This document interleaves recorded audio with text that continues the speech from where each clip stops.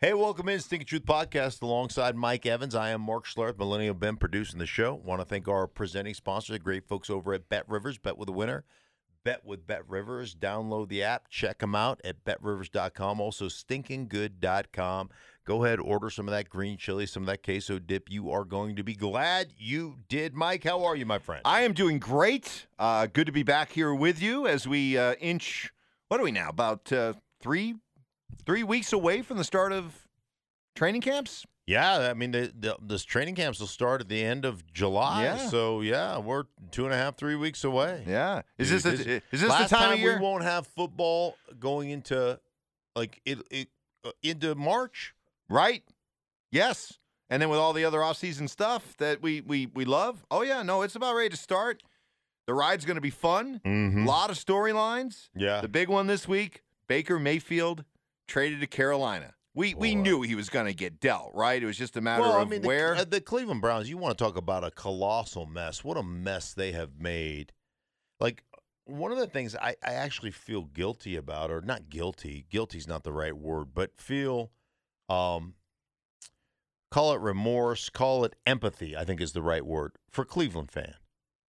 Like, Cleveland fan is one of the great fans in the National Football League. They lost their team. They moved to Baltimore. They won championships in Baltimore. Then they got a team back. You know, they've gone through this never-ending carousel of quarterbacks. We've all seen the jersey that's got a list of 27 different quarterbacks, whatever it is, right? They get a first-round pick. They take it on Baker Mayfield, and then they go into this dalliance with a dude that probably is not going to play this year. At least it doesn't look like he'll play this year, but he's going to serve some significant suspension in Deshaun Watson. And while they were having this tryst or this dalliance with Deshaun Watson, they were basically, taking a dump in Baker Mayfield's cereal bowl, right? Like, you're like, hey, hold on, Baker. Right? And you're just like, really? You are so freaking eloquent. Right. You're like, really, you guys? This is what we're doing right now? And then, you're trying to mend fences with Baker, and Baker, Baker's got a list, right? He's got a list of he's got a list that's more stringent than Santa Claus's list, right? He's making a list. He's checking it 3 or 4 times. Forget about twice. Yeah. I mean, he's got that list out, and you are now on his list. So you knew you're going to have to move on from him. And, oh, by the way, you owe him $18 million. You think you're getting anybody to pick that tab up? Nope. So they finally traded him away to Carolina. By the way, earlier, just a couple of months ago, both Carolina and basically the report was Carolina and Baker Mayfield have, I remember the wording, mutual disinterest in one another. Wasn't that the wording, mutual disinterest?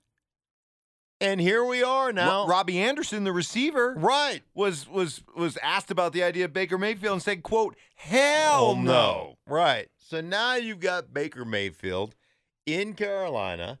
The Carolina Panthers are only paying, $7.5 of the $18 million or whatever it is? I think it's $10.5 million Cleveland is eating on that contract. You want to talk about, you're playing poker and you're playing all your cards face up and everybody else has got their cards down, and you're going in bluff. Like, Cleveland is bluffing people with their cards all face up. Well, can I challenge you on one please. part of that? Please. Did Cleveland really screw this up? Because if you're playing the long game, won't Cleveland win in the end? Do you believe that Deshaun Watson will eventually get back to being an elite quarterback, which he was before all this began? Yes. Then they'll eventually win in the long haul. They'll get they have a still young, not even in his prime quarterback who's going through all kinds of stuff now, but eventually it will clear and he'll start playing football games. And if you're confident that he'll get back to being the quarterback that he was before, then in the long run, Cleveland wins with all this. They didn't screw it up. Well, no. Okay, so that part, yes, is true. Where they screwed it up is from a business management standpoint. You knew that there was going to be a suspension. You didn't know what it was, but you knew there was going to be one.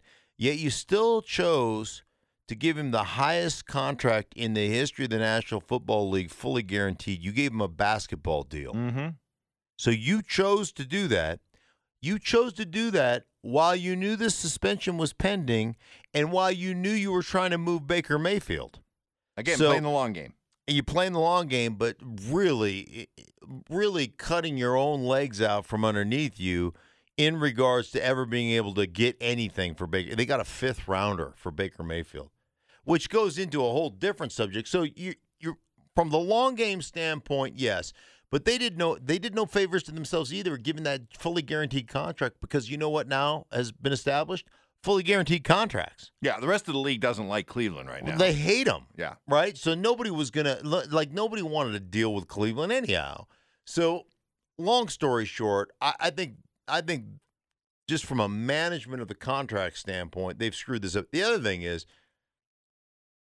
the way they structured the contract to limit the financial damage to Deshaun. Hey, great for Deshaun Watson from a building loyalty to the franchise standpoint, but boy, it sends a really bad message. The NFL, the Cleveland Browns have sent a really bad message that we'll tolerate, quote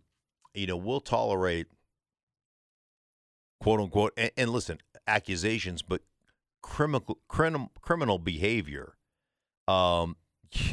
We'll tolerate that if we think you can play. And not only that, but we'll essentially structure your contract so you get all your money, and the fines are your minimum wage fine. You went from being fined $1.8 million a game to about being fined $50,000 a game or something like. I mean, it's that part is insane. So it's just a bad look. As a matter of fact, I got and I think this is. I think it's prevailing now, Mike, but I don't think it will last if Deshaun Watson comes in and plays the way we expect him to play, whenever that happens to be.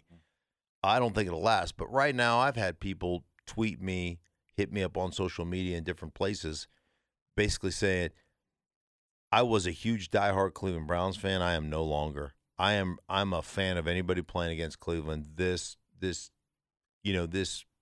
signing really bothers me.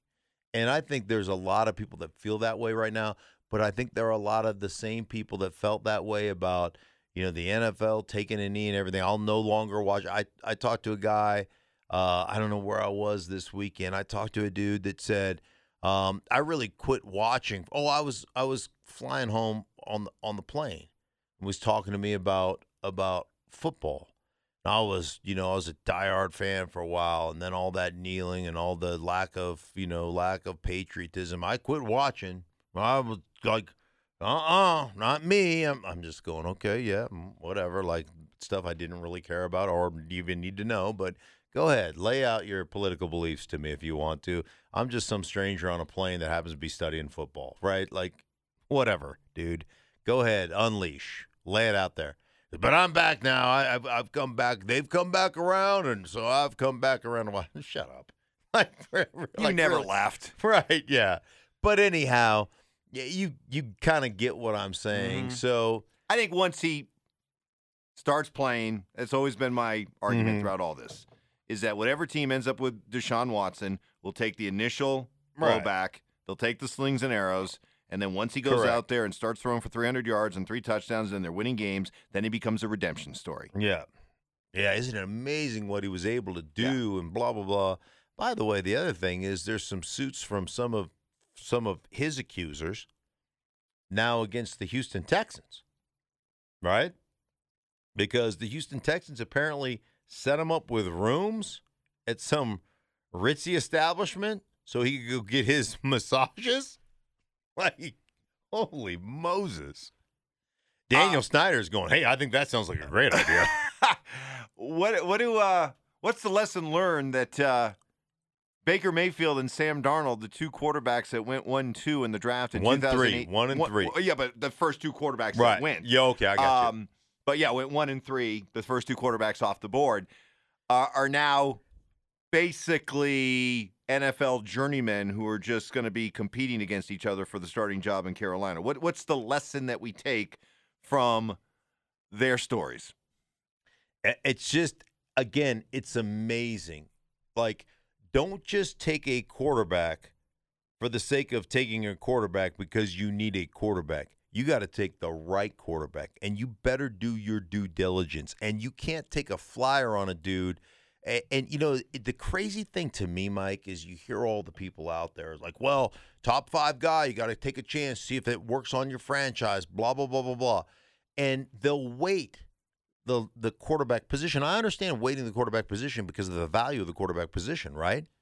So you're like, hey, we got to wait this thing out, and if, put more weight on that quarterback position. So if you're looking at a guy that you have rated as a 9.5 and you got a quarterback that's rated as an 8.5, but you just need a quarterback, well, the 8.5 becomes a 9.6 because of the weight value of the quarterback. Well, then we need to weight the value of the quarterback once you kick his ass to the curb, right?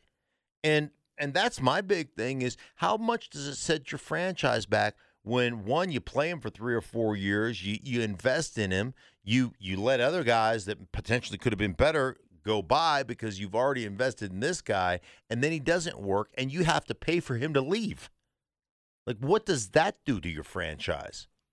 So, there's that value as well. And now you've got, out of that 2018 quarterback class that we have dubbed the Hall of Fame 5, because everybody got so giddy about him, Josh Rosen, I don't even know if he's on a team anymore. You've got Sam Darnold, and you got Baker Mayfield. Now obviously Josh Allen is great in Buffalo, and, Lamar Jackson's won an MVP, but they don't want to pay him in Baltimore, right? I mean, they're not sold that he is the long-term answer in Baltimore. But this battle, this epic battle, I mean, this is going to be an epic battle between Baker Mayfield and Sam Darnold. It's like a sword fight using 2 pool noodles. Like nobody wins that battle. No. In the end, nobody gets stabbed, right? Nobody gets slashed. Before we get to who wins that battle, because you're going down an interesting road to me, because you had 3 of the first 4 quarterbacks taken in that draft have all been busts, right? Okay, so was this just a case of just really, really poor evaluation when it came to these quarterbacks, Mayfield, Darnold, and Rosen, or was it that these teams understood when they made the picks, this is a Hail Mary? This is a very risky pick. Right. And we are completely overdrafting this guy, but we've convinced ourselves we need a quarterback, and this is supposed to be one of the highly touted ones, so we're going to take him. It's got to be one of the two. So is it just a massive poor evaluation of these guys, or was it these teams eyes wide open, understanding we are taking a massive gamble with these guys? Yeah, I don't know. I mean, can it be a combination of the two things, or you're talking about 3 of the first 4 guys failed? So right. either you got some people who at the most important position in sports don't know what the heck they're looking at, or, as I tend to believe, they're smart people. They know what they're looking at. They understand that there's some high risk with these guys, but we need a quarterback.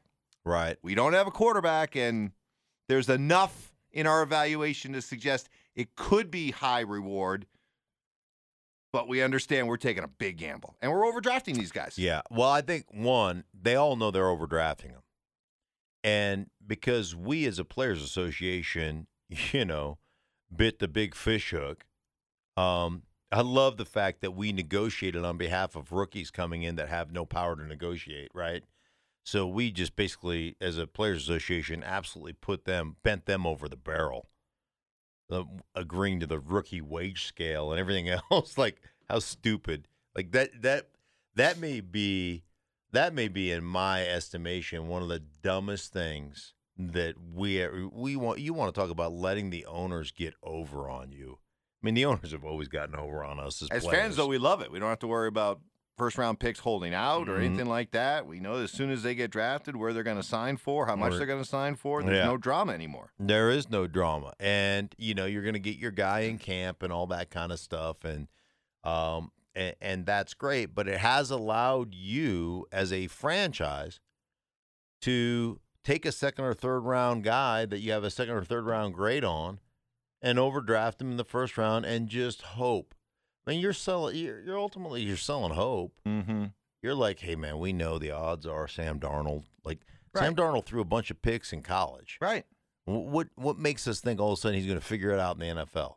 He's probably not, but maybe. Hey, if we prop him up and we put the right people around him. What did I say about Baker Mayfield coming out? A lot of people had him very highly rated. Highest completion percentage in the history of college football. And what did I say? Yeah, when you throw 6 bubble screens a game, 2 middle screens, 3 middle screens a game, you got a couple of rollout passes, you throw a couple swing passes, you walk into every game at Oklahoma and you're 18 for 18 when you walk in. Now if you can be 50% on the other throws you make, hey, I'm completing 72% of my passes. Well, hey, no kidding. Whoop-de-doo, Basil. They're all behind the line of scrimmage. I'm watching, and I don't watch a lot of college football. It's background noise because I'm prepping to do NFL games and stuff. But I'm watching it going, well, shoot, I got that one. I got that one in my repertoire. Yeah. Don't think I wasn't a quarterback in the 7th grade. I could complete that one. So whatever. But epic battle of. So you're telling me that after months and months of evaluation, millions of dollars spent, resources spent Right. in evaluating these guys, they put together a dossier on these guys, and there's all kinds of concerns and red flags submitted by scouts and evaluators, and they basically take it, throw it in the trash, and say, we're going to take them anyway. Yeah. Wow. Yeah, and guess what we're going to do? All you folks that are fans that don't know what you're looking at anyway, we're going to sell you on the potential. Right. Potential of this dude. Right? Yep. I mean, hey, listen, Baker Mayfield, that list that he kept and that chip on his shoulder and that's competitive. That's, list all the positives. He's competitive, man. He's a dogged competitor. He is, he's got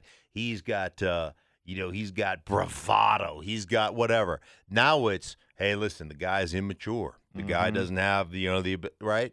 And it's just how you spin it. Like Eli Manning went from dude has lack of passion and he's he's lethargic and he doesn't care to, oh my God, the guy's got ice water in his veins, right? I mean, It's the narrative that you sell.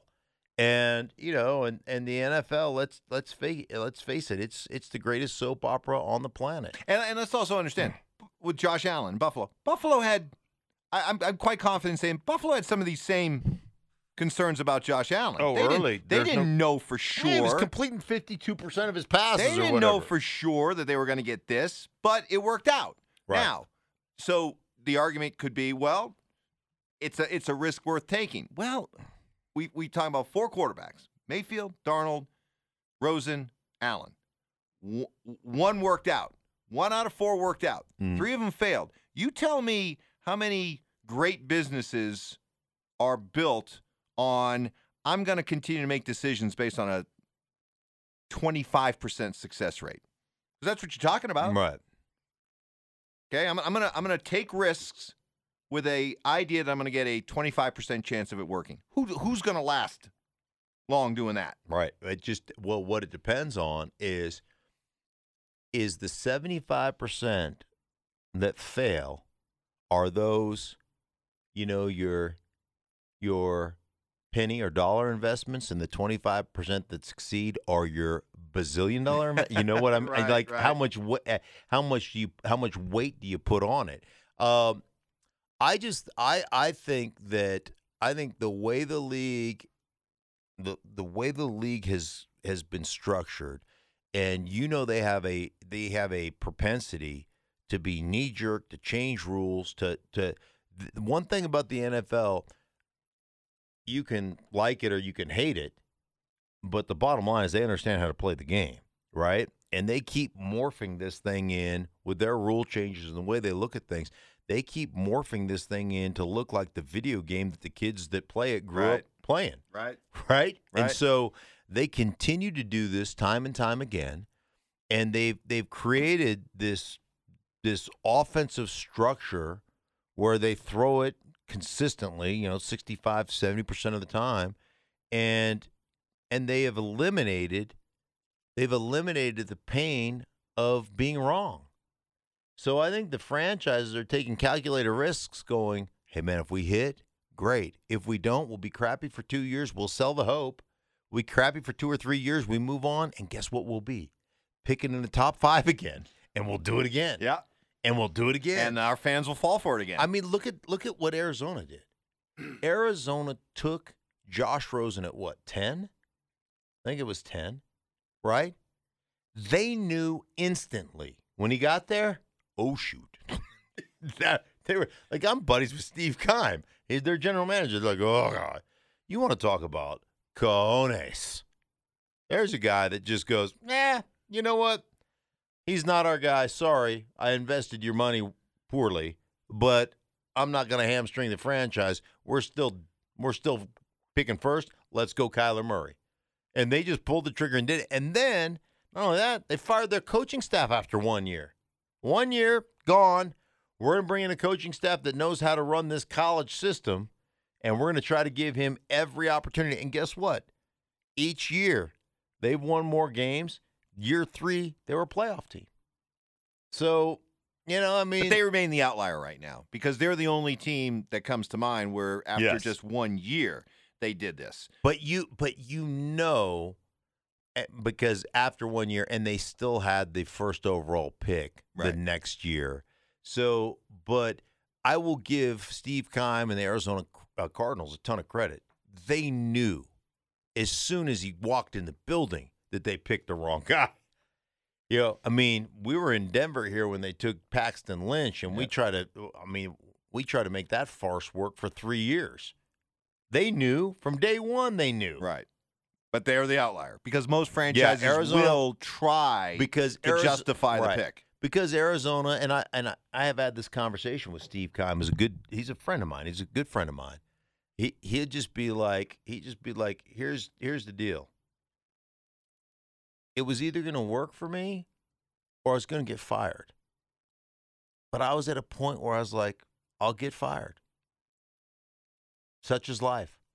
But I am not gonna kick the can down the road with Rosen for another 2 years and be like, I'm gonna roll the freaking dice and I'm gonna try to figure it out.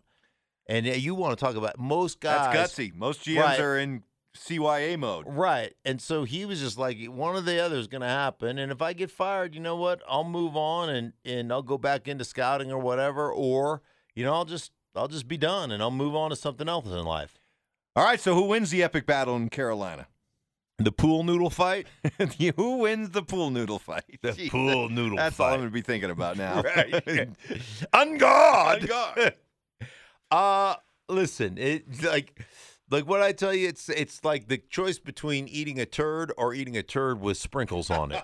Both of them taste like crap. Like you can put all the sprinkles you want on a turd. You know what? The bottom line is that chewy center in the middle. Oh, come on! Still tastes like crap. Again with the eloquence. I'm going to say that I would bet if I was a gambling man, I'd put my money on Baker Mayfield winning that fight. I still think he's got some bravado. I think most of his issues last year were injury related. He was injured a bunch last year. I think he's probably not quite the quarterback he was in 2020. 2020. And maybe just they had such a good running game and the team was so good that he probably played above, above his limitations a little bit. but he certainly wasn't as bad as he was last Give me year. a comp. Give me a quarterback that we'll all recognize that you think this is his potential. He can be the next fill in the blank. Oh, see, that one's that I'm trying to think. Like, I think he can be kind of a Kirk Cousins. Okay. You can win with a good team around him. Now, he doesn't have the personality of Kirk Cousins, but, push comes to shove and you get a big matchup, like you're not going to probably outduel one of the, when Kirk Cousins faces Aaron Rodgers, Tom Brady, you're losing.